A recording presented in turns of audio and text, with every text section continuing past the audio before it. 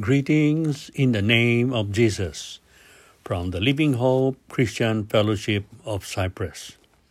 Our church is located in Buena Park along Valley View Street. Some of you already know, and if you're interested, you can write to me at 5662 Cathy Lane, Cypress, California, and we'll be very glad to give you the exact address. And it is my privilege to be now on time in recording this sermon. Actually, I did not preach today in the church, but rather we had a session called Discipleship Training. And each one is given an outline. And today it was Angie Sabater who led. And the whole group participated in answering the thought-provoking questions that he shared, aside from what he shared as the Lord had laid upon his heart on the passage for today, which is found in John chapter 15, verses 1 to 17. And it talks about the new fruit of the Christian. It's not the fruit of labor that is done apart from Christ. This is now the fruit that we work together in Jesus Christ. We will be covering this by section, and it goes according to the outline and guide that the leader is given. And we have this guide followed by the members of the church. Each member takes a lead every other Sunday, and this covers until December. And so we are now in the week 9. Previously, I did not say what week the leader shared. So all I do is summarize without giving the title sometimes or who the leader is. So today it is new fruit, and Angie Sabater was the leader. So we are having the following questions to just provoke the mind as we analyze and study John chapter 15. So the first question covers verses 1 to 3 of John chapter 15. I am going to read it. I am the true vine, and my Father is the husbandman. Every branch in me that beareth not fruit, he taketh away, and every branch that beareth fruit, he purgeth it, that it may bring forth more fruit. Now you are clean through the word which I have spoken unto you. That is verse 1 to 3 of John chapter 15. So the question comes in, who are the factors mentioned in the verses in 1 to 3 of Romans 15? What we see here, the vine is Jesus, the Father is the gardener or the husbandman, and the branches are the Christians. So this is the topic being spoken of in John chapter 15, verses 1 to 17. Now, question number 2, still on the same verses. Name the two kinds of branches, and what will the husbandman do, or the gardener do? So again, verses 1 to 3. There are two things that he will do. He will purge the branch, and he'll be removing the barren branches. So it's very, very important. It says here, every branch in me that beareth not fruit, he taketh away. He breaks the branch away from the vine. And every branch that beareth fruit, he purgeth it, that it may bring forth more fruit. So there are the two kinds of branches, and what the husbandman or the gardener will do. Now, zeroing in verses 2 and 3, the question is, what is God's procedure for each Christian to be fruitful? Comes about with the purging, or the branch is being pruned. Very, very essential for us to understand.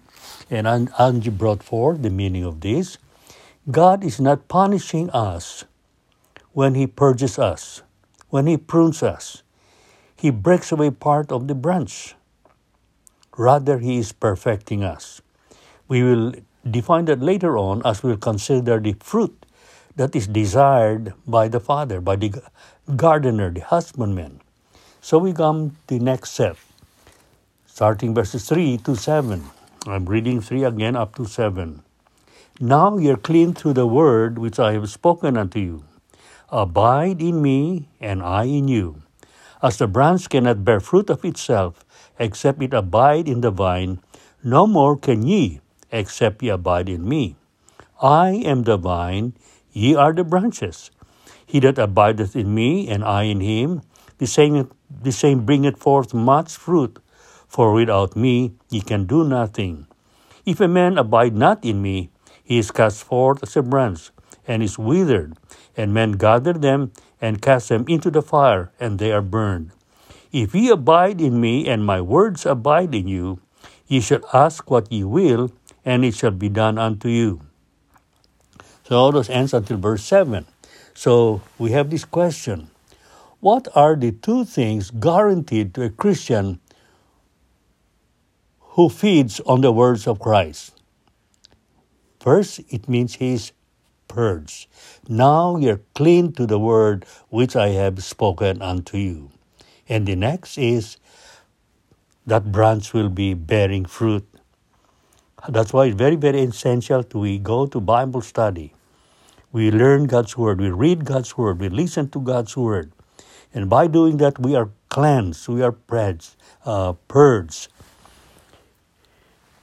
In Psalm 119:11, David wrote, Thy word have I hid in my heart, that I may not sin against thee. It is God's word that is the one that will purge us.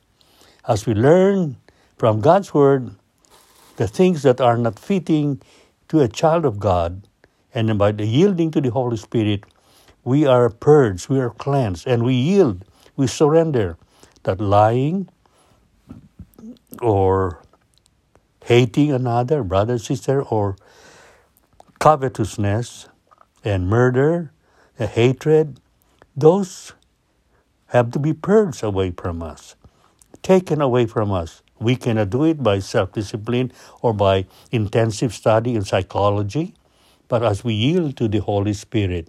And because of this, we'll be bearing fruit. And we'll give more of that, what those fruit are. Now, the next question still, in the 3 to 7, what is the main condition for a Christian to bear fruit? And it says, he has to remain in the vine. Again, who is the vine? That's Jesus Christ. Who is the branch? That every believer, and I trust you are a believer. So once we are born again, we are like that branch coming out of the vine, connected to the vine. So we have to remain in the vine. What happens if a branch is broken from the trunk? It will wither away, and that looks ugly on the tree. And of course, the obvious, it will not bear fruit. So what does the gardener do? He prunes, he cuts off that branch. Wow. And so it's very, very important that we remain in the vine. We will wilt away if we don't remain in the vine. And so the next question, what two things happen if a Christian bears much fruit? According to verse 7, the Father is glorified and he becomes Christ's disciple. Hallelujah. As we remain in the vine and we draw sap from the vine, we will start to bear the fruit. And given in Galatians 5:22 to 23, the fruit of the Spirit is love, joy, peace, long-suffering, gentleness, meekness, faith, temperance. This is what God will produce in every believer. You notice it says in Galatians 5, the fruit of the Spirit. It is not the fruits, plural.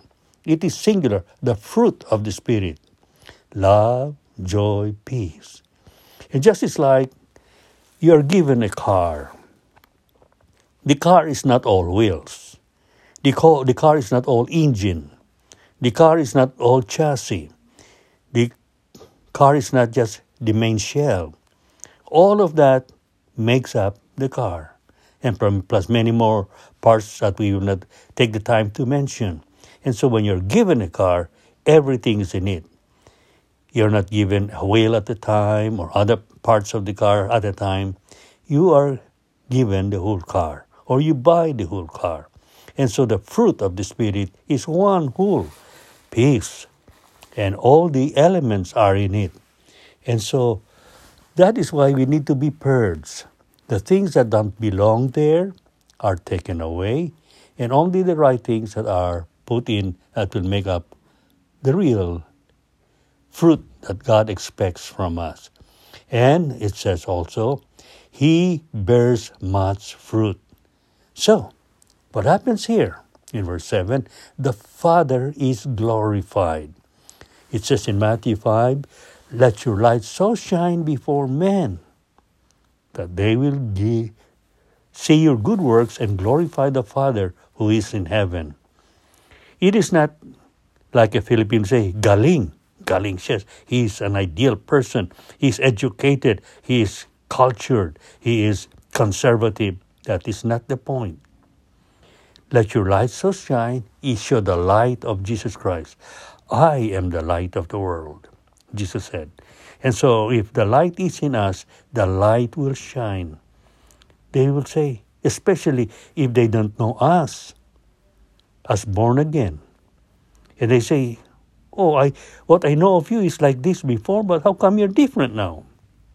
Then we have the opportunity to say, because Jesus Christ has transformed me. Jesus Christ is in me. Can I be like you too? I have my problems. Can I have Christ also in my heart? And that's where the glory of Christ will be shown. And then because of that, according to verse 7, then we become disciple of Jesus Christ. I will read verse 7 again. John 15, verse 7. Verse 8, sorry. Herein is my Father glorified, that ye bear much fruit, so shall ye be my disciple. Yes, the Father will be glorified, Jesus will be glorified, and we will truly be Christ's disciple. What is the full word of disciple, or the key word for disciple? Discipline. That means we have Jesus Christ as our coach, our life, who will direct us to remove and shed the things that are not proper for a Christian, and put on the breastplate of righteousness. Become righteous, that He gives by the power of the Holy Spirit upon our lives. Now go on to the next question, covering verse 9. What empowers the Christian to love Jesus? Verse 9 reads, As the Father hath loved me, so have I loved you. Continue ye in my love. This love originates from the Father, for God so loved the world that He gave His only begotten Son, that whosoever believeth in Him shall not perish, but have everlasting life. And so we see here the love of God flows through Jesus and from Jesus to us.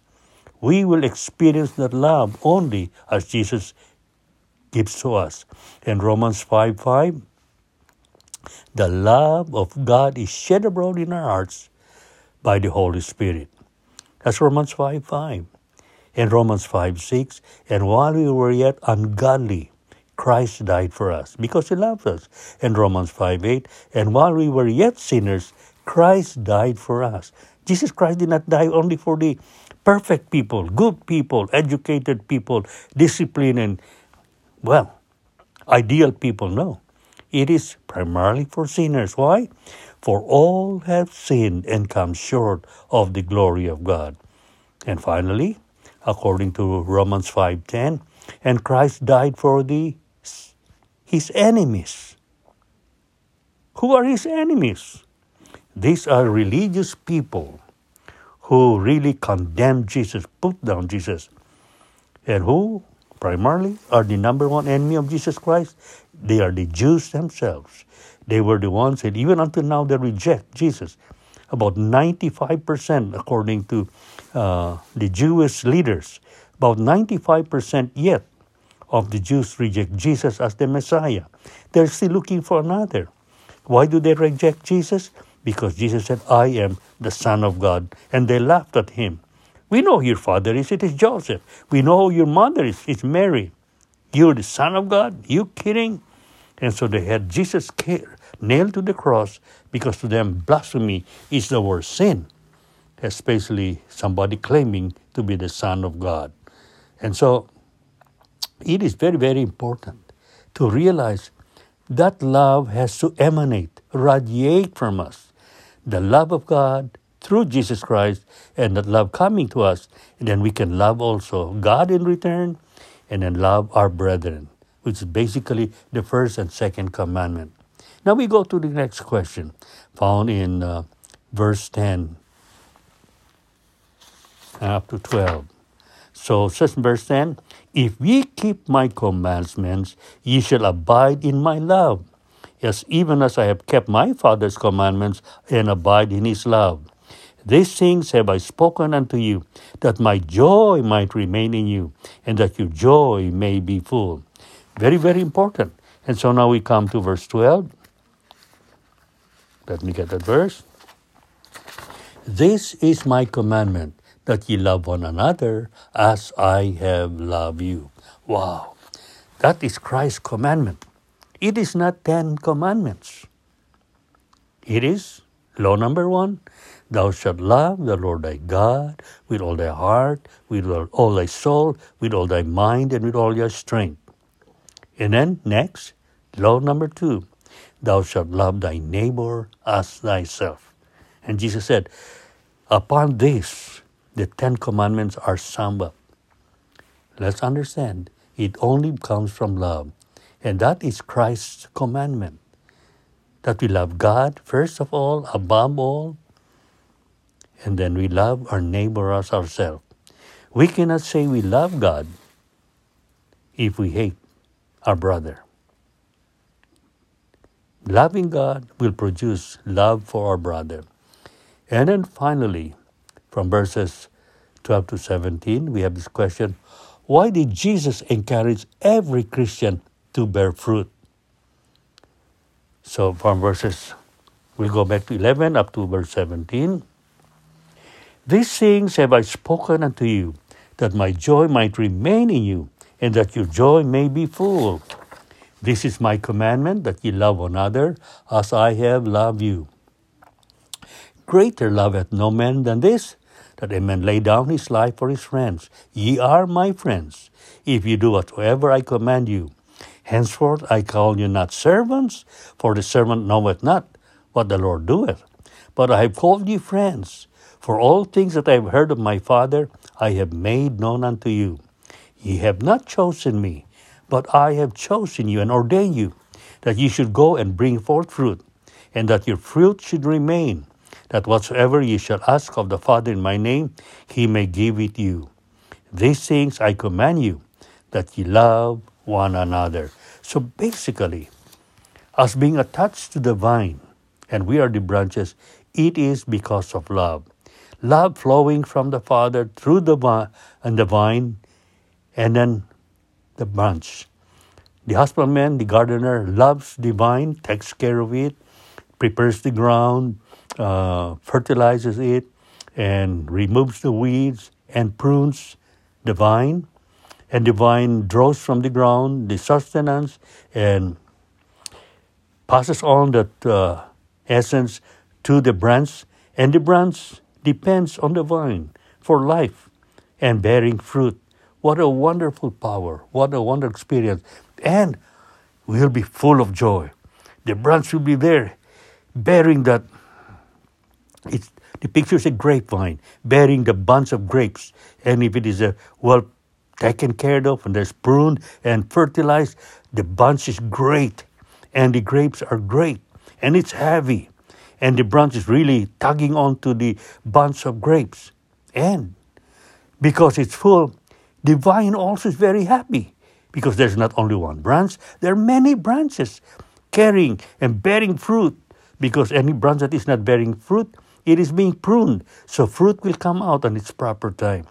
What a wonderful husbandman or gardener we have. We can experience that full joy that comes from God. The joy that cannot be explained, that passeth all understanding. Oh, hallelujah. And the peace that passeth all understanding too. So what are we zeroing in as we look to this?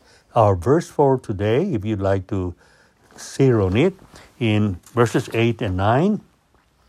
Herein is my Father glorified, that ye bear much fruit.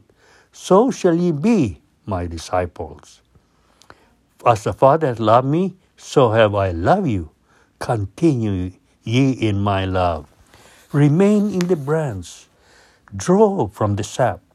Draw from the power. Draw from the life. The love of Jesus Christ. And the love of God is flowing through. And it's very powerful that we will really become the true disciple of Jesus Christ. Verse 8 ends, so shall ye be my disciple.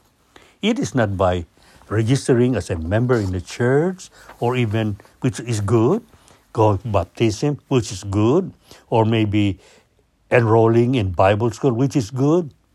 Those are all good. But the main thing is we let God's word cleanse us, purify us.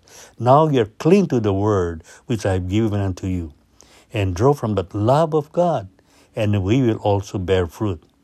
Many times we think of fruit as souls that we win to Christ. No. It is what Jesus Christ wants. The fruit of the Spirit is love, joy, peace, long-suffering, gentleness, meekness, faith, temperance. Oh, put to God that you listening will become a true disciple of Jesus Christ. So at the end of our Bible study, there were certain questions that said, isn't it not when a person is born again, he is guaranteed for life to enter, he is already in the kingdom of God and he's going into heaven? Yes, that is if truly he made Jesus Christ the Lord of his life. He is connected to Jesus Christ. The problem is sometimes some people do not understand, and the devil just convince him, oh, you have now gone to the altar. You have prayed, Jesus, you are my Lord, in words. But actually the heart was not surrendered to Jesus Christ. When he left the church and go home, his life is not changed because Christ is not in control of him. He doesn't even draw from God's word as food. He does not read the Bible. He doesn't surrender his life to God and spend time with Jesus Christ in prayer. How can he be a true branch connected to the vine? So he is fooled by the devil into thinking, yeah, he's a Christian. There are so many so-called Christians, but without Christ. It's only a name, because having joined the church or being baptized and even has a certificate of baptism and a certificate of membership of a very popular conservative church. That is no guarantee. And the next thing is, then what is that pruning? Why is the branch broken? Yes, the branch is broken or purged and pruned not to take it away from the vine. The branch is cut away from the vine, and then he will become a fruit-bearing branch. However, it says, if the branch is broken away from the vine, meaning to say, he thought he was a Christian, was maybe even seriously attending some Bible studies, but not surrendered to Jesus Christ, that branch will still wilt away. He was never a part of the vine. He was only connected by one way or the other. Some branches, on illustration, talk about a Christmas tree. Can a Christmas tree bear fruit? It's very attractive, well decorated, and some even put in some different fruits attached to it. But they're all dead. And many times, the Christmas tree itself is dead. Of course, there are those who raise a tree, live tree, like a neighbor had a beautiful Christmas tree. But the problem is, after 10 years, the tree had become so large and humongous, and they were offering the tree for sale. Who would buy it? That's too big. So eventually, now we see the branches are cut, and they just leave a few branches. The tree is still there, but no longer can pose as a Christmas tree. Many branches have been trimmed and cut, and just a few to keep the tree at least not too large out in the lawn. So we have to be that real Christian, attached to the vine and allowing Christ to prune us, purge us, to remove the dead leaves and let the fruit come out, and we'll bear fruit for Jesus Christ. I trust and pray that this will encourage you to really make your heart attached to Christ by saying, Jesus, you are my Lord, my God and King. I will love you with all my heart, with all my soul, and with all my mind. Cleanse me. Make me a man that you want me to be. God bless you. Amen.